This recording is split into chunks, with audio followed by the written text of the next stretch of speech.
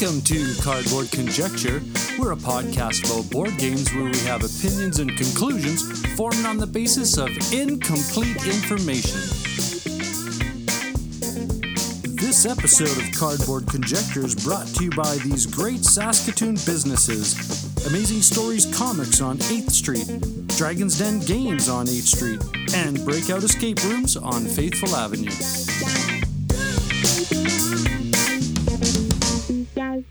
Welcome to Cardboard Conjecture. I'm your host, Norm. I'm Ryan. And I'm Ian. And we're going to think, we're going to talk, we're going to play some board games. And Ryan, topic of interest this time is? The anti-Euro. We're going to be talking about games that, have a little tad more theme to them than, say, trading on the Mediterranean.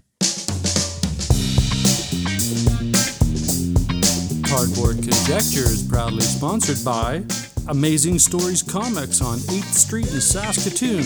They're the winner of the Joe Shuster Award for Best Comic Book Store in Canada, and they were also nominated in 2016 for the U.S. Eisner Spirit of Comics Retailer Award presented at Comic-Con. Amazing Stories' amazing collection of comic books, board games, puzzles, and collectibles can be found in their store or on their new online website. And we are back. This is Cardboard Conjecture. Let's go and start talking about games that we've played. And I'm going to start quick because I know that both of you have some experience with this. I finally got to play Parks. And this game is designed by Henry Audubon. I don't know if that's Audubon Society. And published by Keymaster Games. And I think the story goes that the National Parks Association of the United States had a poster series that was made up for their campaign. And they went, this is so beautiful, let's make a board game out of it. And so they did that. And without dragging too much, it's the idea. And again, it's the most points at the end of the game, like a good Euro.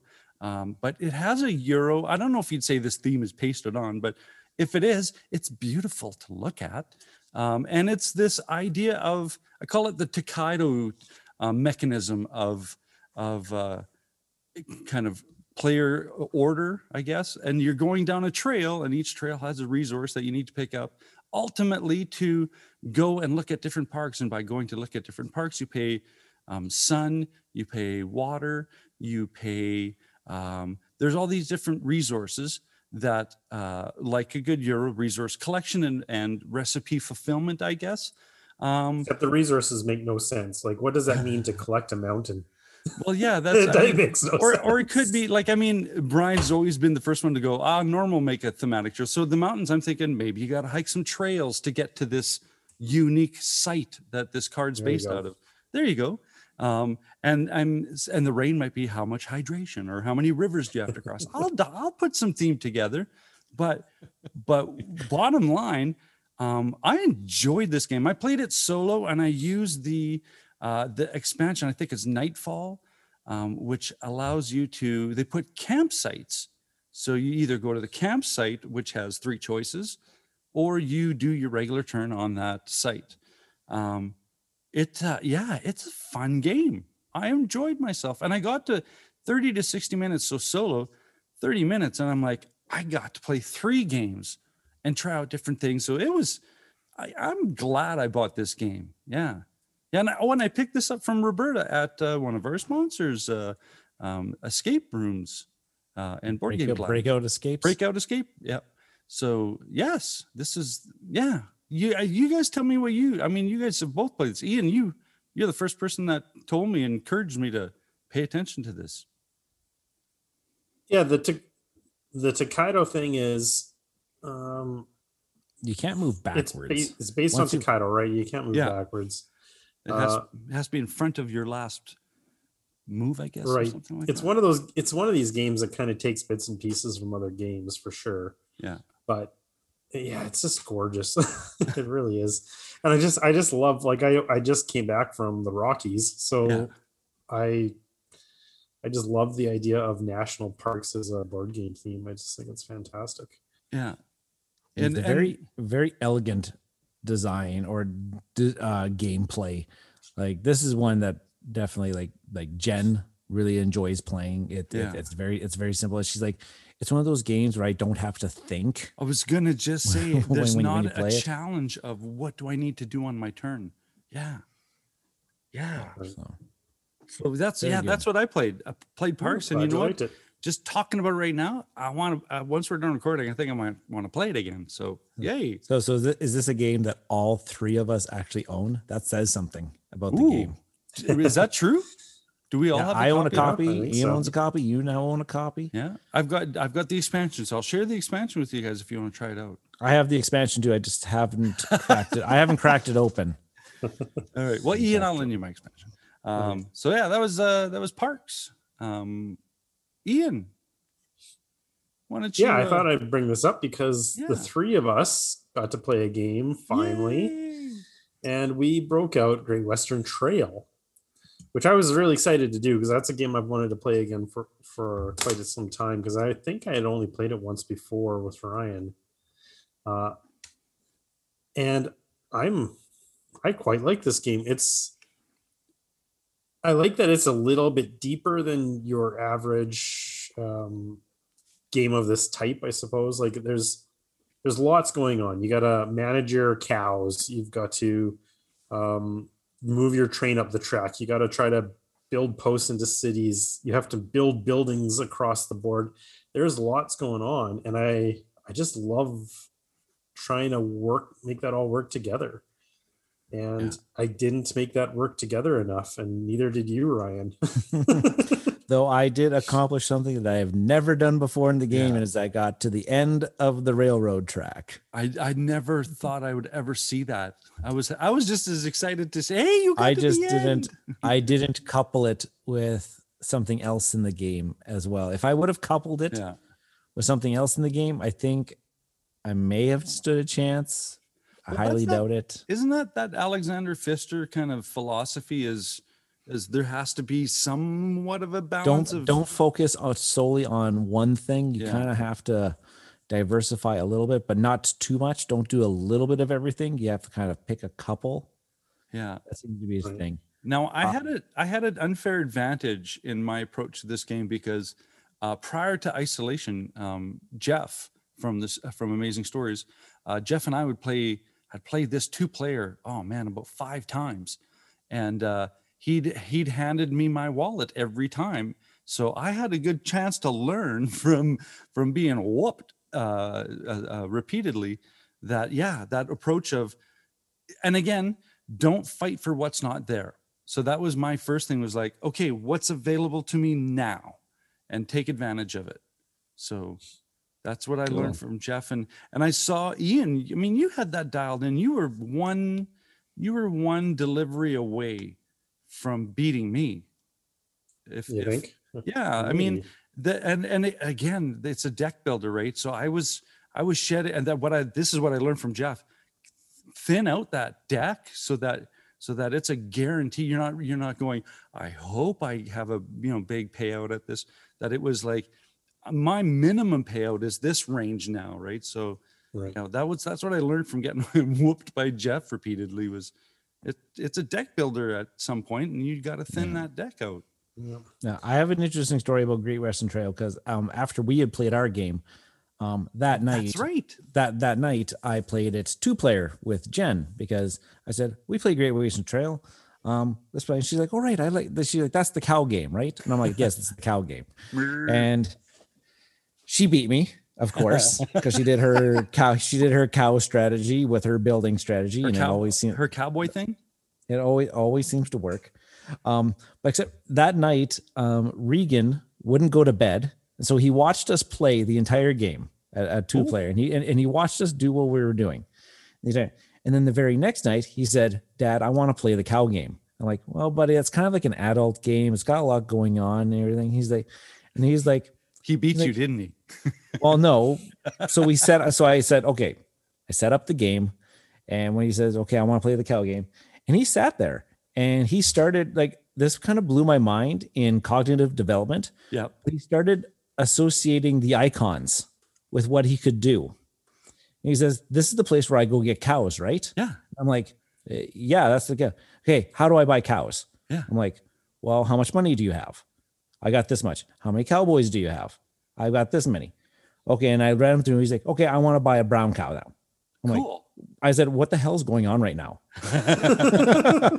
Like this is an advanced strategy game where a lot of gamers would call it maybe heavy, medium heavy. But see, he's not hung up on language interpretation because No. he's learning words. He's learning that letters And all I had are to do, symbolic representation. and all I had to do on his turn, I said, you can go here, here, or here. Yeah. And he would just say, okay, I'm going to go here. I'm pretty sure it was just always random. He's like, I'm like, okay, what does this symbol do? It's like, well, that's the train symbol. So that must move my train, right? I'm like, yes, it moves your train. Well, how far does it move my train? Well, how many purple guys do you got? 2. Okay, you can move the train 2 spots. And he's like, He's okay. understanding the grammar. That's so cool. And I was like, no, I was blown away because he's only 5 years old. And we were sitting down. It kind of like felt almost like a solo game of Great Western Trail with kind of like a random AI, because his responses sometimes were just random, but it was pretty cool. But to it watch. sounds like through his questions that his learning curve is going to be that much reinforced, because the next time he plays, he's going to have different levels of questions for you. Well, yeah, and so it started making me think now when I want to introduce him to a game. Yeah. If it's got icons, I think he's at that level where now he can interpret icons and he can remember what they do. So The association. Yeah. So you're So breaking fo- out Race for the Galaxy next. oh my gosh, could you imagine? He's totally gonna. And he'll get beat every time. So folks, if you have a 5-year-old, I wouldn't recommend playing Great Western Trail with them. But if they're interested, I think the goal is if they can sit through the length of time. Yeah. Cool. So Ian, if we played it again, would you be okay with that? Or would you like, let's try something else? I mean, I'm thinking about buying it, honestly. There you go. Oh, I thought about this. Dude. Let's do this on the air. Oh, Because yeah. I'm a junkie for the Cult of the New.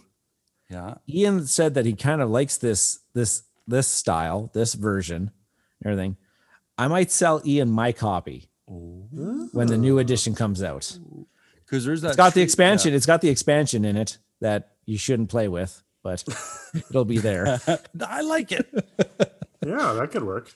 So Cool. I had that brainwave. I'm like, I'm always Cult of the New. I'm probably gonna get the new edition anyways. Probably you are. So this isn't even speculation. This is Ryan actually offering you on the air. Here, buy my copy so I can, with ease of conscience. Yeah. So Great Western, Ryan, it's your turn. You've got some couple interesting things, and I'm frothing about The one of them. news, which is now a couple weeks old at this point. That's okay. But the Spiel des Jahres has been announced, and the winners. I'll start off with the Kenner Spiel, which the nominees in that category were, I've lost it now. Paleo, Yep. and also Lost Ruins of Arnak, and Robin Hood, some sort of Robin Hood game. Yep. And of course, my prediction was that Lost Ruins of Arnak, because it was getting all of the buzz and it was a great game. Yeah, but the Germans don't care. Absolutely They'll not. just pick what they want. Exactly. So Paleo is the Kenner Spiel des Jahres winner.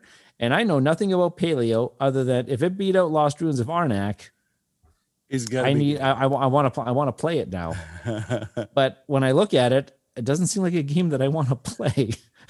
Yeah. King's Speech won the Oscar over Social Network, and I'll tell you, King's Speech is not better than the Social Network, so that doesn't really mean much. There you go. Popular choice is what's going on. So, and then in the other category, the King's Spiel des Speech. Jahres, the actual game of the game of the year. The nominees were Micro Macro Crime City, Zombie Teens Evolution from Scorpio Masqué, and some other game that I've completely forgotten about. That memorable, huh? That memorable, eh? And Micro Macro Crime City wins the Spiel des Jahres, which has now stirred up a bunch of controversy out there. Imagine So that. a conundrum of sorts. So Micro Macro winning the Spiel des Jahres has caused this controversy because people have come out and said, this isn't even a game. So how is it winning Game of the Year? It's an activity at best. Like the mind, the game. So I kind of did a little bit of digging into because there's a lot of people who are saying, well, if Micro Macro won this, can like these other things that they started mentioning, I can't remember all of them. Can they have Board Game Geek data entries? Can they be entries into the database on the Board Game Geek? And Board Game Geek's got a list of criteria of what they consider is a game and that can be accepted onto the website. For some odd reason, they have all said this has been this thing, Micro Macro was an anomaly. It should never have been an entry into Board Game Geek. It is not a game. It snuck through. And so now, why is it winning though? Game of the Year, when they said, okay, if it wasn't put on the database, if it didn't meet the criteria, it wasn't on the database, and it came out in one Game of the Year, would it have an entry? And they still said, yeah, probably still not, because it's not a game. Oh man. So if you ready for more controversy? Sure. Because I just looked up game in the Merriam-Webster dictionary. Oh. And it says a physical or mental competition conducted according to rules with the participants in direct opposition to each other. So Pandemic is not a game. Cooperative games They're are not in direct opposition to each other. Oh, BG, we got to change it all. Oh. I know. So many games were You've just taken out of BGG. Flipped my mind. I know. And now it's a long word. I didn't post it in our notes. It's a very long definition and lots of like these little sub points and everything like that of what they consider games and what are not games and what are cooperative games and stuff like that. They have all this. Micro Macro, if you guys don't know what it's a very glorified Where's Waldo type of thing. A piece of paper, and they give you a scenario that you kind of follow. It says, who killed the gingerbread man? I don't know, I'm making this up. And everything like that. And what did they kill them with? And it's kind of like a clue-like thing. But then you have to find these things all over this big Where's Waldo map and kind of trace back through time and blah, blah, blah. There's no winner. There's no winner or loser. There's no evaluation of how you did. That sounds like me in New York the first time I went there with a map. It's like, okay. So anyways. How do you feel about this, though? What's your point? Well, I like when I saw I own Micro Macro. Yeah. And we've had fun with it. It's a great activity. It's a good pastime. Right there. Yeah. There's no evaluation. There's no evaluation of performance. There's no way that we did a scenario good or bad. You just kind of solve the puzzle. Okay. If they put a time interval, if they put a little egg timer, does that change everything? So according to BGG, as long as like exit the game. Yeah. Here we go. Exit the game is just a series of puzzles. Yeah. But they have the stipulation that they give you some sort of evaluation at the end of whether or not assessment. So that was why exit the game is in BGG, because it has that component to the game. Yeah. This does not. If this had some sort of achievement scale on it, like I was successful, I was unsuccessful, how successful was I? It could be classified as a BGG game. Yeah. Cool. Okay. But anyways, it caused a kerfuffle amongst Reddit forum people. The keyboard warriors of the world. This episode of Cardboard Conjecture is proudly sponsored by Dragon's Den Games, located in the Louis VIII Mall on 8th Street in Saskatoon. Swing by Dragon's Den Games and let Darren, Al, and the awesome staff help you out in search for great board games, role-playing games, miniature systems, and all of the related accessories. Be a part of their gaming communities that have scheduled events in their great gaming area. Dragon's Den Games, Louis VIII Mall on 8th Street in Saskatoon. Welcome back. This is Cardboard Conjecture. We're going into the topics of interest, and the topic, as Ryan so boldly mentioned at the top, the anti-Euro, the thematic games.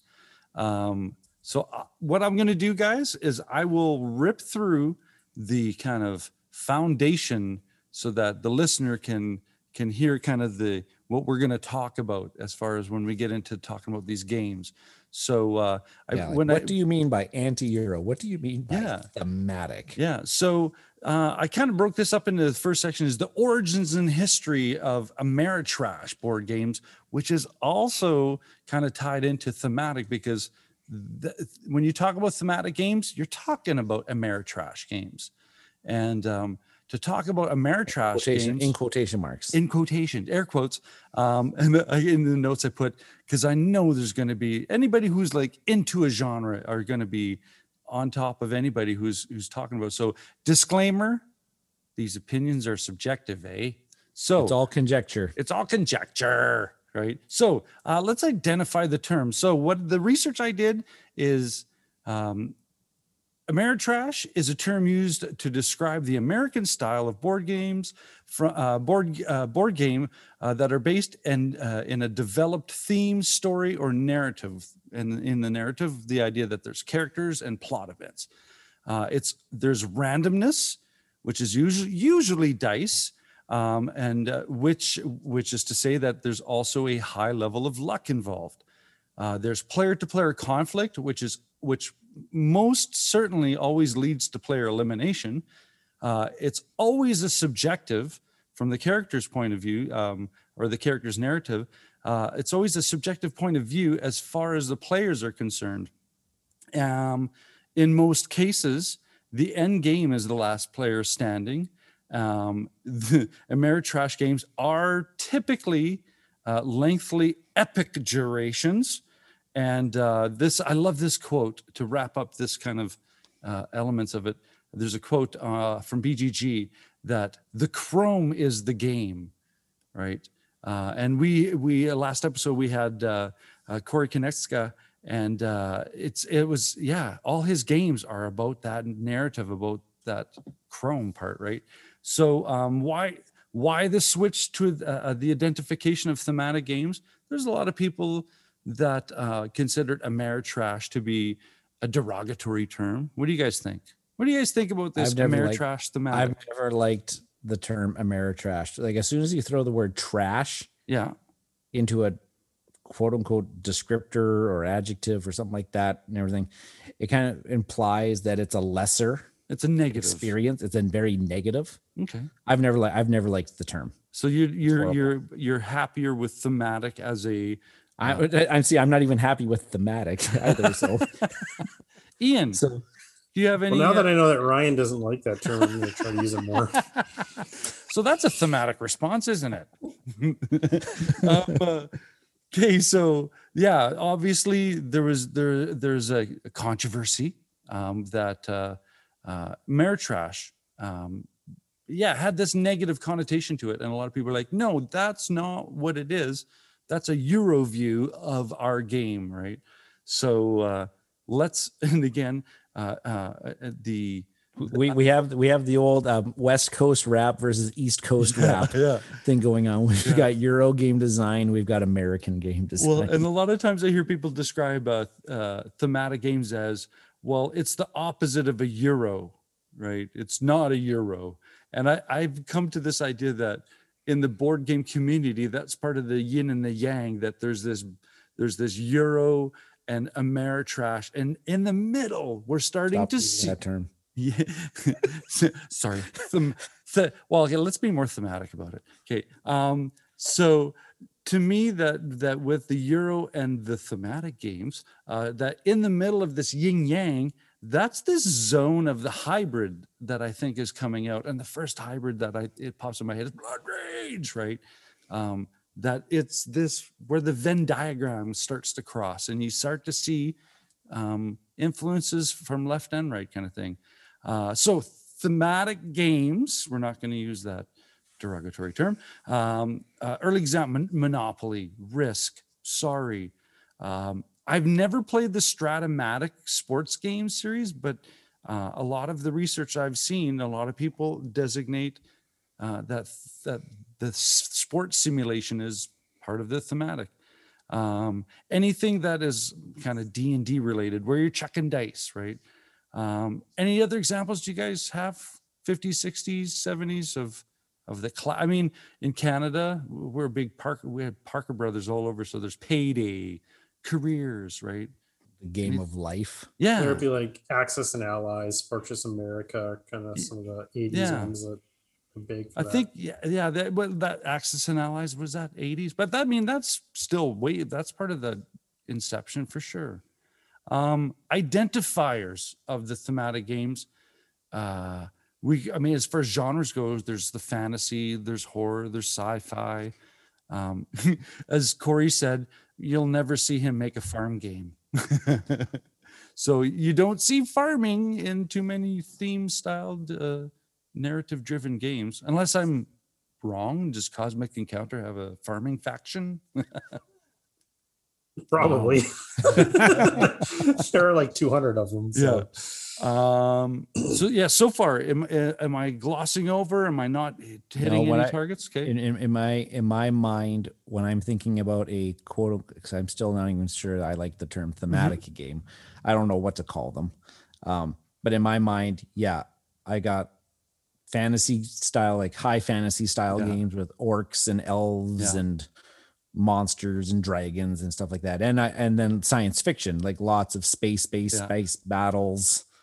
Well, in the horror stuff, even you can throw in like IP styled games in here too. Cthulhu, isn't that like an IP Lovecraft driven thing? Yeah, Lovecraftian and Arkham. Yeah, Star Wars, Star Trek.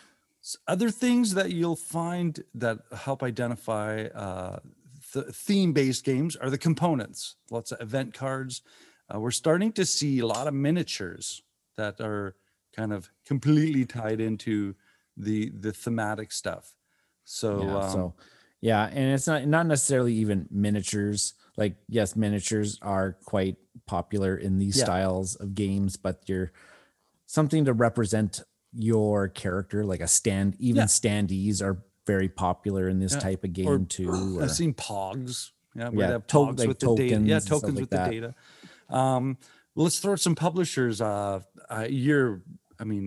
was just on talking Fantasy Flight Games. I think, Ryan, you've got the collection right over your shoulders. That's pretty much their groove, isn't it? Yeah, you would not see very many Euro-centric type of games. And we're talking about Euros. Listeners can look back, listen back to one of our past episodes where we did Viva Los Euros, where we celebrated the Euro game. Yeah. Or like that. You can see like Fantasy Flight Games does not publish those types.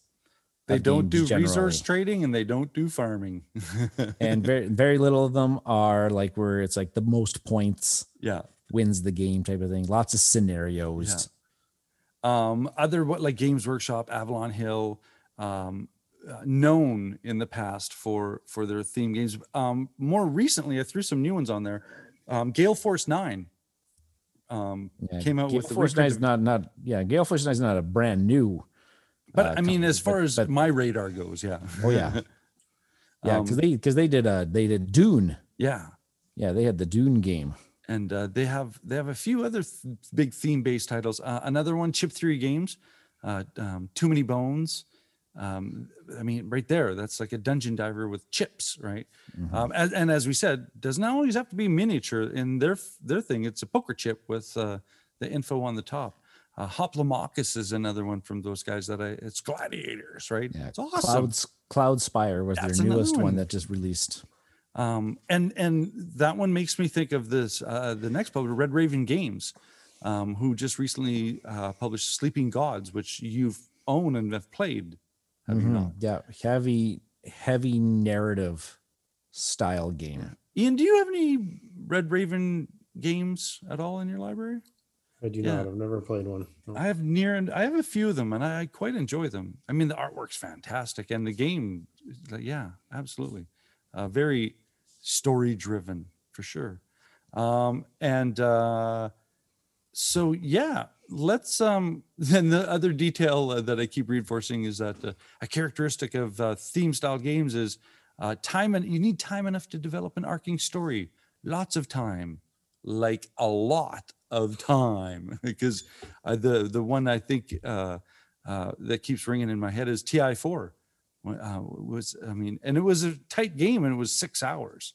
Right? I've heard stories of people going, "Oh, I played 11 hours because everyone had AP," and I'm like, "Oh, I could never do that."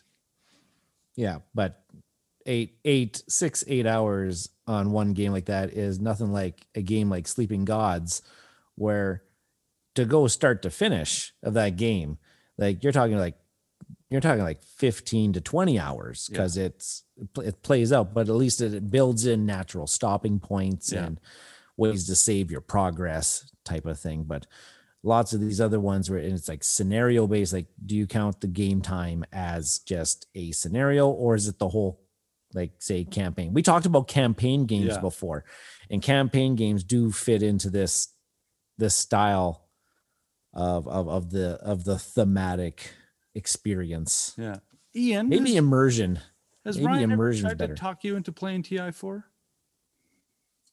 Yeah, which I haven't done yet, but Okay, so I was going to say, Eventually that'll does that interest? Because I always think of you as, you like your Euro puzzles, you like your abstracts, and I've never, as I recollect, heard you dive into some theme style games. Ian owns Eclipse, Oh, geez, that's That's right. which is one of those things where you say, I would consider Eclipse kind of like the Euro thematic game hybrid. Yeah, type of yeah. thing. Because at the end of the game of Eclipse, it's whoever has the most points wins. But how do you obtain those points? It's not narrative, but you can definitely tell a story about Write your how own the story. game how the game progressed. Okay, cool. Well, Unless if I'm completely misreading or remembering how I played Eclipse. no, that's all right. Yeah. So- go ahead, Ian. I'm so sorry. I feel like I might be the cantankerous one on this episode. That's all I right. have no idea what that means. So keep going. So if I'm getting too cynical, just Hmm. press the buzzer and let me know, No. because this is not really my jam most of the time. Because I had just prefaced There's that a few saying, things that bug me about these types of games, but you like your puzzles, you like your abstracts. So what I did is I procured a list, and a pretty wide range list as well, considering the fact So that many games.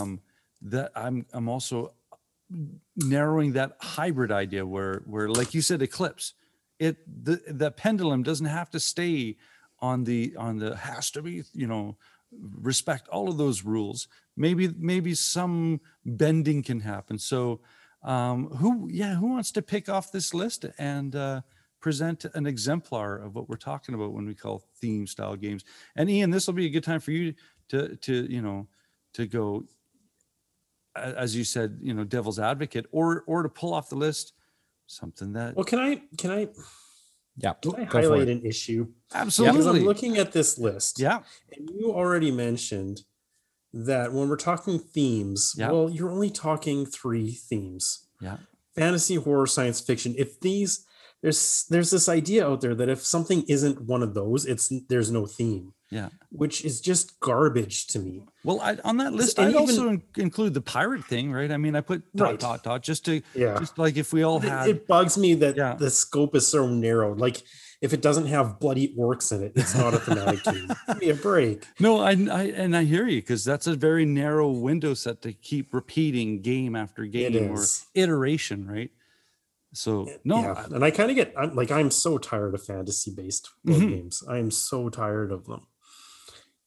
And I'll be honest, you make Be fun honest. of farming, but Agricola I find is a very thematic game. Oh, okay. No, Like- I'm not making fun of it. I'm just kind of like shticking it. But La Granja is one of my favorite games, and that is so Euro. And But I just find I see theme in the connection with the mechanics, right? And so yeah. if you're growing up crops to yield more crops later on, That's a really strong thematic tie, and I think sure. it's really strong there. And I understand that that's not the types of games you're talking about. Yeah.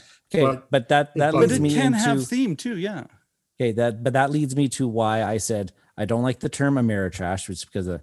But then I said I don't like the calling them thematic games. Okay. Because then it's saying that other games Are not right? thematic. Are not. Yeah. So Euros can't be thematic. So I don't know what to call this, but these level of games, and there was a tweet a long time ago. We did it with it was Shem Phillips, and that's what we did that one whole episode, and he essentially insinuates that you don't call them thematic games, but how does the game immerse you into the world that you're playing in? Yeah. Okay.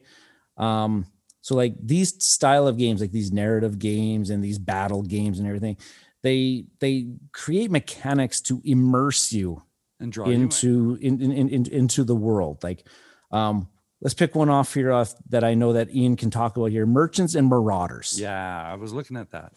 Okay. That's why I said pirates can be too. Yeah. It's still got a point system. It's still got some Euro elements. Like it's whoever gets to 10 points first. Right. Like, but your points are kind of like your whatever they call it, gold or gold coins or stuff like that. But the way that the game mechanics immerse you into feeling like I'm doing piratey things or I'm doing merchanty things, And like that. how about we, from the rest of this episode, instead of calling it thematic, we'll call it immersive games. Because I like that you've said that twice, and I'm like, you're absolutely right. It has nothing to do with the theme. It has everything to do with how you plug into it. Or we can just call them games. This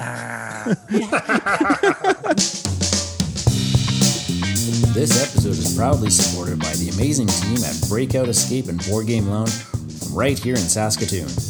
Using industry-leading technology, Breakout Escape's escape rooms are all 100% uniquely designed by the team, ensuring their patrons have maximum fun while staying safe. As well, they are a fully licensed board game lounge with over 400 titles to select from to ensure fun for every gamer, new and experienced. Be sure to check them out at breakoutsask.com. At Breakout Escapes and Game Lounge, they believe that life is more fun when you play games. Merchants and Marauders. Ian, tell us about Marauders. it. Well, it's a great example of there being a narrative, but it's the players making the narrative, The which characters. which is something that I really like in games.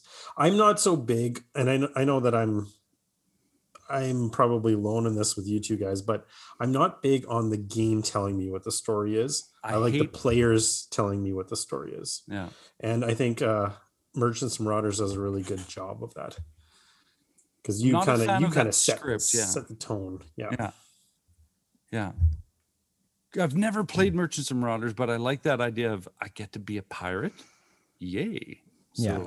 And so like, and there's derivations of this system too. Like, we had Corey Konecka on, and then Star Wars Outer Rim is kind of like it's in a similar vein as like a Merchants and Marauders, where you're playing as bounty hunters. You can play as Han Solo. You can play as Boba Fett, and you have this rust bucket, like he called them, and then you're trying to upgrade it to a better rust bucket, and you also have to try to recruit allies to help you and avoid the bad guys. and to help you avoid the bad guys and carry more stuff to go deliver it and get money, and then eventually get a victory point because you did something awesome in the universe type of thing.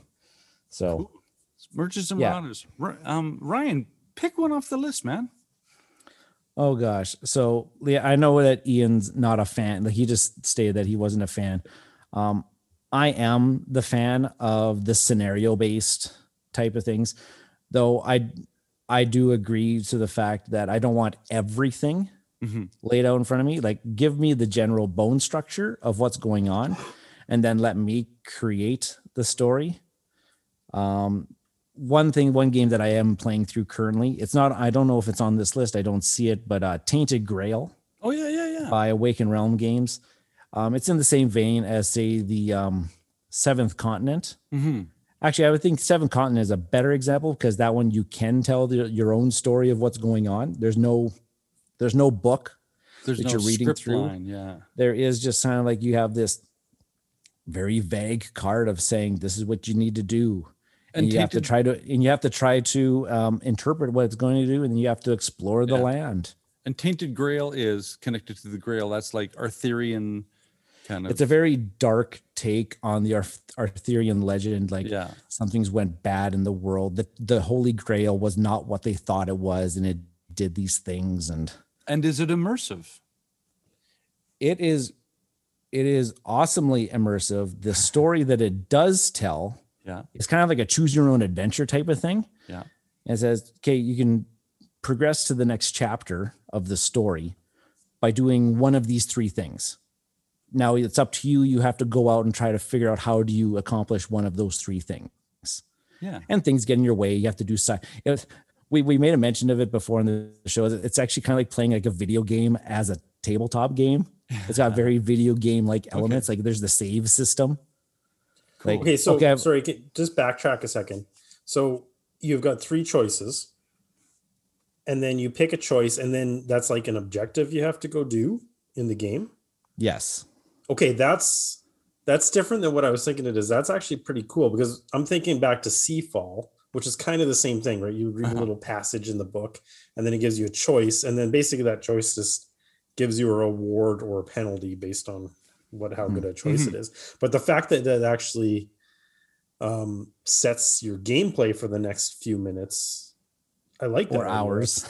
I like that. That's neat. Yeah. And then the other aspect of the game too is that you're visiting locations, and then what you have to do is you have to explore a location, and which means you have to go to this big scenario book. You look up the location, and then there is a choose your own adventure thing that happens at that location. Cool. Do you have this companion with you? Nope. Okay, you can't go to that. You can't read that section. Do you have this with you? Nope. You can't read that whole section. Oh, I do have this though. Now you can follow that storyline based on what you may or may not have with you. Cool. Which could also branch off into side quests and totally detract you from what you're actually supposed to do. Cool. And then that's the same concept with like Sleeping Gods. Sleeping Gods is a very similar format but it's like very streamlined and not as convoluted. A little tighter, yeah. Yeah. I know Ian's gonna like this one that I bring to the table. Robinson Crusoe, Adventures on the Cursed Island. I think this one falls into that glorious kind of in between zone, the hybrid zone. Yeah, definitely. Yeah, because you got to manage, like you're trying to. There's resources. Be efficient with resources and things like that. But I love the narrative and the character interpretation of those events that come back later to haunt you. I think that's the great storyline that I like. And each, like it's kind of like you have the base game, and then this base game you have constructed scenarios that you can run, like build a fire or go explore this part of like there's objectives, and you can tie them together to have an arced experience, or they can have like a one shot. I know there's I downloaded it, a King Kong, the King Kong Island, that it, to me it's like, oh, that's a great story. I can't wait to go play that one. Right. So to me, the immersive nature that Ryan, you've presented, that I like that term. Yeah, I'm dialed in when I play this game. I've invested in these characters. If a character gets injured, I'm wanting to like do what I can to get that character up to speed, or yeah. So yeah, it's a survival on an island game, and you actually get that, right? Like you feel like you're trying to survive, and yeah, it does capture the theme very well. Ryan, have you played this yet? I have not played Robinson Crusoe. Okay, that's okay. But we'll you guys need to remedy that soon. Soon. Yeah. Yeah. So to me, that's my first presentation of the immersive game. Ian, pull another one off the list. Sure. I'm actually going to pair this with something else. So I'm going to talk about Dune and a game that I would say falls in a very similar vein, Game of Thrones. and because they're both based on books, and they're one's sci-fi, one's fantasy, so they're in the precious themes of thematic games. And but they're like, Dune is an old game. It's from the late 70s, and it's a game where you Cosmic are Encounter designers too. Yeah, right. And you're trying to eliminate the other players with the armies. There's lots of little plastic pieces. Or actually, with the new edition, there's not plastic pieces. That's kind of it's all actually. chits. I think. Yeah, I can't remember. But Game of Thrones is kind of the same thing. You got your territories, and you're trying to take over more territory. So it's lots of fighting. But again, there's a story there, and you've got the hooks of the story from these books, and you don't have to know the books to play the games, but if you do, it's a richer experience, I think. But it's still the players making the story. You're just using the characters in the world in which this is all happening. So you can be the Atreides trying to hold on to their holdings in Dune, and maybe that happens, or maybe the Fremen take over. Maybe the Lannisters end up taking the throne, and then the Greyjoys take all their lands from them.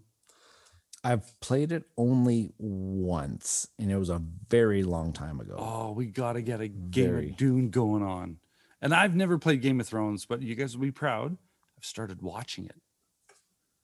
Oh, you've never watched Game of Thrones? Nope. No. Wow. Well done. No. What do you think? What do you? Yeah. Okay. This is no longer a board game podcast. This is now a Game of Thrones podcast. We're switching over. Yeah. Okay. Both you guys know that I love my D&D. All right. I have like DM 2 regular sessions. That show is that gaming experience on the screen. I mean, there's not that there's nothing that doesn't surprise me. It's that every turn, every kind of like, oh, you think it's going this way? Well, we're going to go the other direction. I just love it. Absolutely love it. And, I've learned now not to be invested in too many characters. Yeah, well, he can pull one out of left field on you. Yeah, so you're watching. No. And you know what? It's at this point, there's no such thing as spoilers with this, but it's like, oh yeah, when they start offing characters, and I don't know. Like Mel's seen it before, so as we watch it, she's just like, dialed again into the story.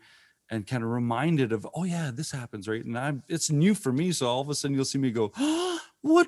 No, you can't do that. Yeah. So well, get ready, because soon you'll get to watch Dune as well, because the movie comes out October 22nd. I will. It looks awesome. Oh, I'll go. I'm gonna go by myself just so that nobody bugs me. It's like, shh, don't talk. The spice. So yeah. Those are 2 awesome picks, and I want to play. I've never played the board game Game of Thrones, and I want to, because of the story Ryan told me about. Maybe having to not get a ride home. Yeah, so we'll leave that. We'll pass over that one. We'll pass over that one. It's like TI4 stories. So cool. Dune and Game of Thrones. Ryan. Okay, so I don't have experience with it because I've never been able to play it. Battlestar Galactica has always been on my radar because of that hidden traitor mechanic and everything like that. And we've talked about, like, say, Shadows over Camelot in this game. But a game that was super hot for a very long time, you don't hear very many people talk about it anymore, is Dead of Winter. Nice. The Crossroads game.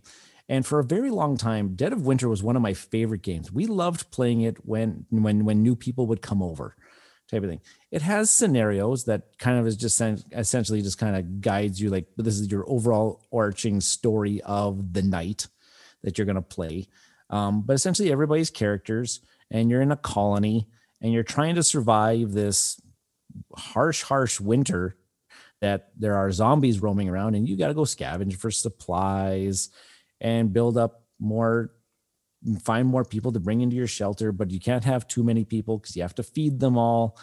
And there is there is the possibility of having a hidden traitor. in the game, which always leads to awesome speculations. Everybody twitchy. And it's like, why did you do that? Do you not have the colony in your best interest? You're obviously a traitor, type of thing. And the fun part about this game too is that there's those what they call the crossroads cards, which allow you, it kind of gives a little bit of more narrative to the game, and the active player has to make a decision, or the group of players have to like vote on what's going to happen. Like, do we bring in another mouth to feed and everything like that? And they try to give you some sort of sappy story of what this person's doing, and you do a thumbs up, and the people who vote thumbs down, you're like, what? Why did you vote thumbs down? You're a traitor. Or why did you vote thumbs up? You're obviously a traitor because you want the colony to fall. Every piece of information is just probably ripped apart. Yeah, and it's got that immersive type of game feeling where lots of things are decided by dice rolls type of thing, and the dice in this game kind of determine your actions that you're allowed to take as your players. I've not played this at all. Yeah, I don't know. I still always recommend it. I do want to get a good game. I want to get another game of it. Actually, I want to get a good. I want to get a bigger game of it because I do have the I have the expansion called The Long Night, and then I have the other expansion called Warring Colonies, which you can have an 8-player game, 4 people in one colony, 4 people in another colony, and you're fighting each other, trying to be like kind of like The Walking Dead. You found another colony, and now it's like, hey, no, we're going to be the ultimate colony left in the end. Factions type of thing. We need that. I want that night to happen. Ian, have you played this game? Yeah, I love Dead of Winter. It's great. It's to me, it's the only zombie game you need, because when we're talking about thematic games and immersive games, I think it does exactly what you want a zombie game to do, because it's got the idea that you got to go out and kill all the zombies, but they're always coming in, and there's always more and more and more of them. Yeah. But at the heart of like all zombie stories, like Night of the Living Dead and things, and Walking Dead, which is pretty popular, is how do the survivors deal with each other? And I think that this game captures that theme really well. Yeah. Yeah, it's essentially Walking Dead, the board game, but they couldn't call it Walking Dead, obviously. They couldn't get the IP. When you were describing this, it reminded me of another game I haven't played that you have is Nemesis. Oh, right. Yeah. Nemesis. I actually don't own Nemesis anymore. Okay. Yeah, no, that's one of the top immersive games because it feels like you're playing through aliens. Yeah. Essentially. It had a similar groove. Yeah. Yeah. I managed to trade my Nemesis collection for my Imperial Assault collection that you see. That's right. And I said, no, yeah, I will play Imperial Assault 1,000,000 times more than I'll play Nemesis. Cool. So, I'm going to present kind of 3 wrapped into one. Descent, Journeys into Darkness, which you always talk about. Imperial Assault, which you always talk about. Journeys, Lord of the Rings Journeys in Middle Earth. I have Descent and I have Journeys, and both of those games to me are incredibly thematically driven. Both, and again, Ian, I'm sorry, but they're both fantasy in the big 3. And I purchased Lord of the Rings because I love the IP, and I purchased Descent because of I guess it was the one that was the predecessor, right? So I had to explore, or if there was any differentiation. And of course, as I mentioned, I do a lot of D&D, more miniatures for me to paint and me to use. So it was kind of a win-win in that aspect. So I know Ryan has like you just said, Imperial Assault. You got a lot to say about that. So these are the style. Yeah, these are the style of games where it's the scenario based campaign style where you are going to play through a story, but it's going to take you multiple game sessions in order to do so. There is a bit of like every scenario has that kind of like overall arching kind of like the lead up. This is what's happened to get you to this point. Now you get to play through this particular point. And then These ones kind of create a little bit of extra layer of immersion, as then now they have the app The app that, assist. that controls the quote unquote dungeon master, because these games were designed as a one versus many and type of thing. What I've learned is it assists the flow. There's Yeah. no downtime, so I'm digging that one. Yeah. And one Imperial versus Assault, many games. One versus many Yeah. games don't generally do well. There is another game on this list I will talk about that still does this immersion very well as a Mhm. one versus many. Cool. Ian, back to you. Now you can if you want to pick on a game, you could totally pick on a game and go, it's on the list, but I don't like this at all because, right? So I mean, we don't have to be champions all the time. Well, I will say that if a game wants to lose my interest really quickly, all they got to do is put dungeon in the title somewhere, and I'm out. Okay. Well, I know you have something What to say about about- Cosmic Encounter. Oh yeah, Cosmic Encounter is it's fun. Like it's definitely not a Euro. You can't call it a Euro. There's no 'cause it's- resource management on this game. Right. Because it is chaos in a box, and it's Is a lot it of immersive? fun. Just I don't. This is a tough one. I think it's more immersive in your interactions with your other players. I don't know if the Okay. theme is very immersive, So but it's the you engagement. do. It is a storytelling game in that the players are really, developing this narrative basically. and you have to play with the right group of You do. people. This is not for every group. Not one, but what I do like about it is that there is like the negotiation part and the alliance making, but I can have the alliance with Ian, and we're not going to attack each other. We're going to always be on it.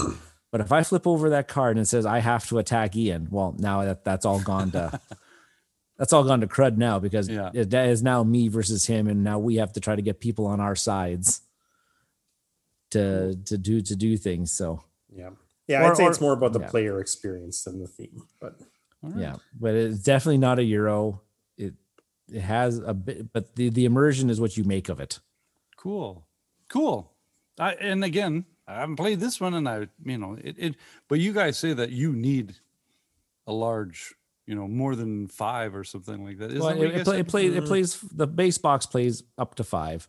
I like having it around that 5 yeah, player I would mark. say It's pretty 4 good. would be the minimum that I would play it with. Because you just said there's all this interaction. Yeah. And I have enough. I have 3 expansions that allows it to expand to an 8-player game. Mm-hmm. And we tried to do that at a games club once. Just have this 8-player chaotic thing, and it took us like a week to finish the game. That's too funny. Do you want to? Okay, sorry, this is a tangent, but do you guys want to hear an ultimate chaos game that I heard about? I heard somebody doing a game of Dominion where instead of picking 10 cards, they picked 1 copy of every card in Dominion, like every card, but only 1 copy. So if you bought it, you were the only one with that card, but every card in all the game was available. Now Holy that's moly. chaos. How much real estate would you need to lay out that many cards? Yeah, I know, right? And who has the knowledge base? It's impressive. Yeah. Oh my gosh. Cool. Hey, do you guys want to have one more kick at I'll just the have can? one more game for me. There's so many these types of games because I own lots of these types of games because I do like the campaign styles and everything. Yeah. So the one that I wanted to talk about actually was Fury of Dracula. And especially the third edition, because the third edition is by far the most cleaned up version of them all. Now, like I said, one versus many games are usually quite garbage. But in this game, this is one of the ones that actually works the best. I can honestly say that I've never really played as the players, as the hunters. I've always usually played as Dracula. And that's because Dracula has his own rule set that he needs to follow and that what he can do type of thing. Generally in these hidden movement type of games, it's you have to try to find the person. Like in Letters of Whitechapel, you just have to try to find Jack the Ripper and you win the game type of thing. In Fury of Dracula, not only do you have to find Dracula, but you also have to fight Dracula, and Dracula can fight back and lay traps and stuff like that to the hunters. So there is the whole and everything that in the game immerses you with your characters and the items that you're trying to achieve, and the way that Dracula can move around the board is way different than the way the hunters can move around the board, because he can do things like fly and turn himself into a bat or a wolf and kind of move around the board faster. But the players, they can only travel by train type of thing. So their grid movement is way more limited. It's a fantastic experience. And that's one that I can't highly recommend. But it has to be either like the 3rd/4th edition. There's no difference between 3rd and 4th edition other than who published the game. 3rd edition was published by Fantasy Flight Games. 4th edition was published by WizKids, but there's no difference in the rule sets between those two versions. The 2nd edition of Fury of Dracula had broken cards. Dracula had access to cards that just pretty much just decimated the gameplay, and it wasn't fun if those things ever came out. So Fury of Dracula, fantastic game to immerse you in that, especially if you're a fan of that genre, that horror genre of Dracula and all the other characters there, like Van Helsing are in there. And cool. For my last kick at the can, I threw one in last second. I called an audible off my list, and I'm going to go with, and it's darker, with a game called This War of Mine. And this game, I believe, and I've never played it, I believe there was originally a video game. And but the easiest way to explain it is it's called This War of Mine, but it's a war game, but it's not a war game.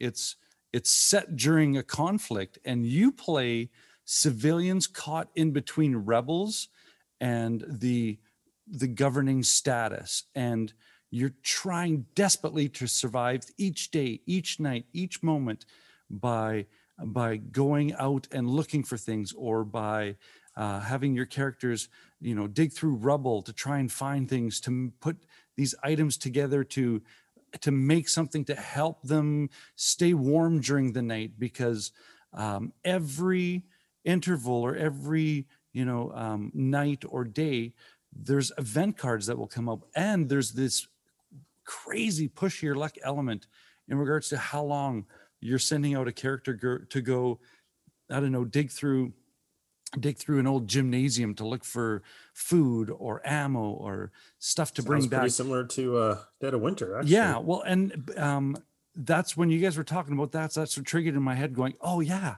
absolutely," because of the main idea that your characters aren't the heroes, it's not sci-fi, it's not fantasy, it's not the big three, but it draws such a unique immersive connection to a topic that's not explored. This, the innocents that are caught in the conflict have a story to tell. So yeah, if you've not played this, I have a copy. I'm absolutely willing to share this with anybody who wants to dial this one in. Yeah, I really enjoy that fact of a game where it doesn't feel like there's a right choice to make in this type of thing. Like, it's like, what was the one story that I remember hearing about this game? It's just like, hey, you're walking by, you're just kind of walking down the street, and you see this person's getting attacked by a group and everything, and so puts you in this situation. Do you step in to break it up? Do you just keep walking on by? If you keep on walking on by, there's repercussions of that person could die or something like that because of the assault. Or if I go to help them out, now I get beaten within an inch of my life, type of thing. So it's like, and there's no wounds good that result. You don't have medicine for, and it's crazy. Absolutely. So you know what? Honestly, I think we did a good job of not arguing the point of it, but giving it more dimension, because I like that immersive title, the immersive style game. I like that. Maybe we can start a new movement. So yeah. I do, because I do know that there's lots of people that they don't like Ameritrash. Yeah. That's a very derogatory. Like, I am on board with it, but thematic doesn't really Doesn't hit it either. That doesn't hit the point. But how much does the game make you feel like you're part of that world? Cool. And what is the game doing to make, like, okay, Euros could do this too. Like, there could be Euros out there, or there are Euros out there that try to immerse you into that world. Mm-hmm. Great Western Trail, it's trying to immerse you, that you are trying to collect, but it's very like mechanic driven. Yeah. Everything like that. It's Ian. trying to immerse you in that world. Flashpoint's another really good one that we don't talk about much here on the show. Flashpoint, I think, is I'm bringing it up because it's not fantasy and it's not sci-fi and it's something different. And you're a firefighter and you're trying to put out this fire, and you've got the Euro stuff, you've got the action movements and all that, but you have to deal with the unpredictability of a burning building. You have to deal with the smoke inhalation, and it's very thematic as well. Cool. Yeah, I think. Well, I love when Euros can do that. Love it. I think that's a perfect moment to do the segue, because we've learned that it's that connection with the game and the story and the what you make of it. So thank you so much, as always, for listening to what we have to say. I'm your host, Norm. I'm Ryan. And I'm Ian. And we'll catch you later.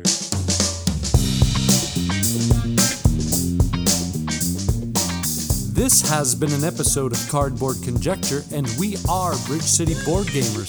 And you can find us on Facebook at Bridge City Board Gamers Saskatoon. You can find us on YouTube, Bridge City Board Gamers. We are also on Twitter at BC Board Gamers. And of course, Board Game Geek Guild number 3039.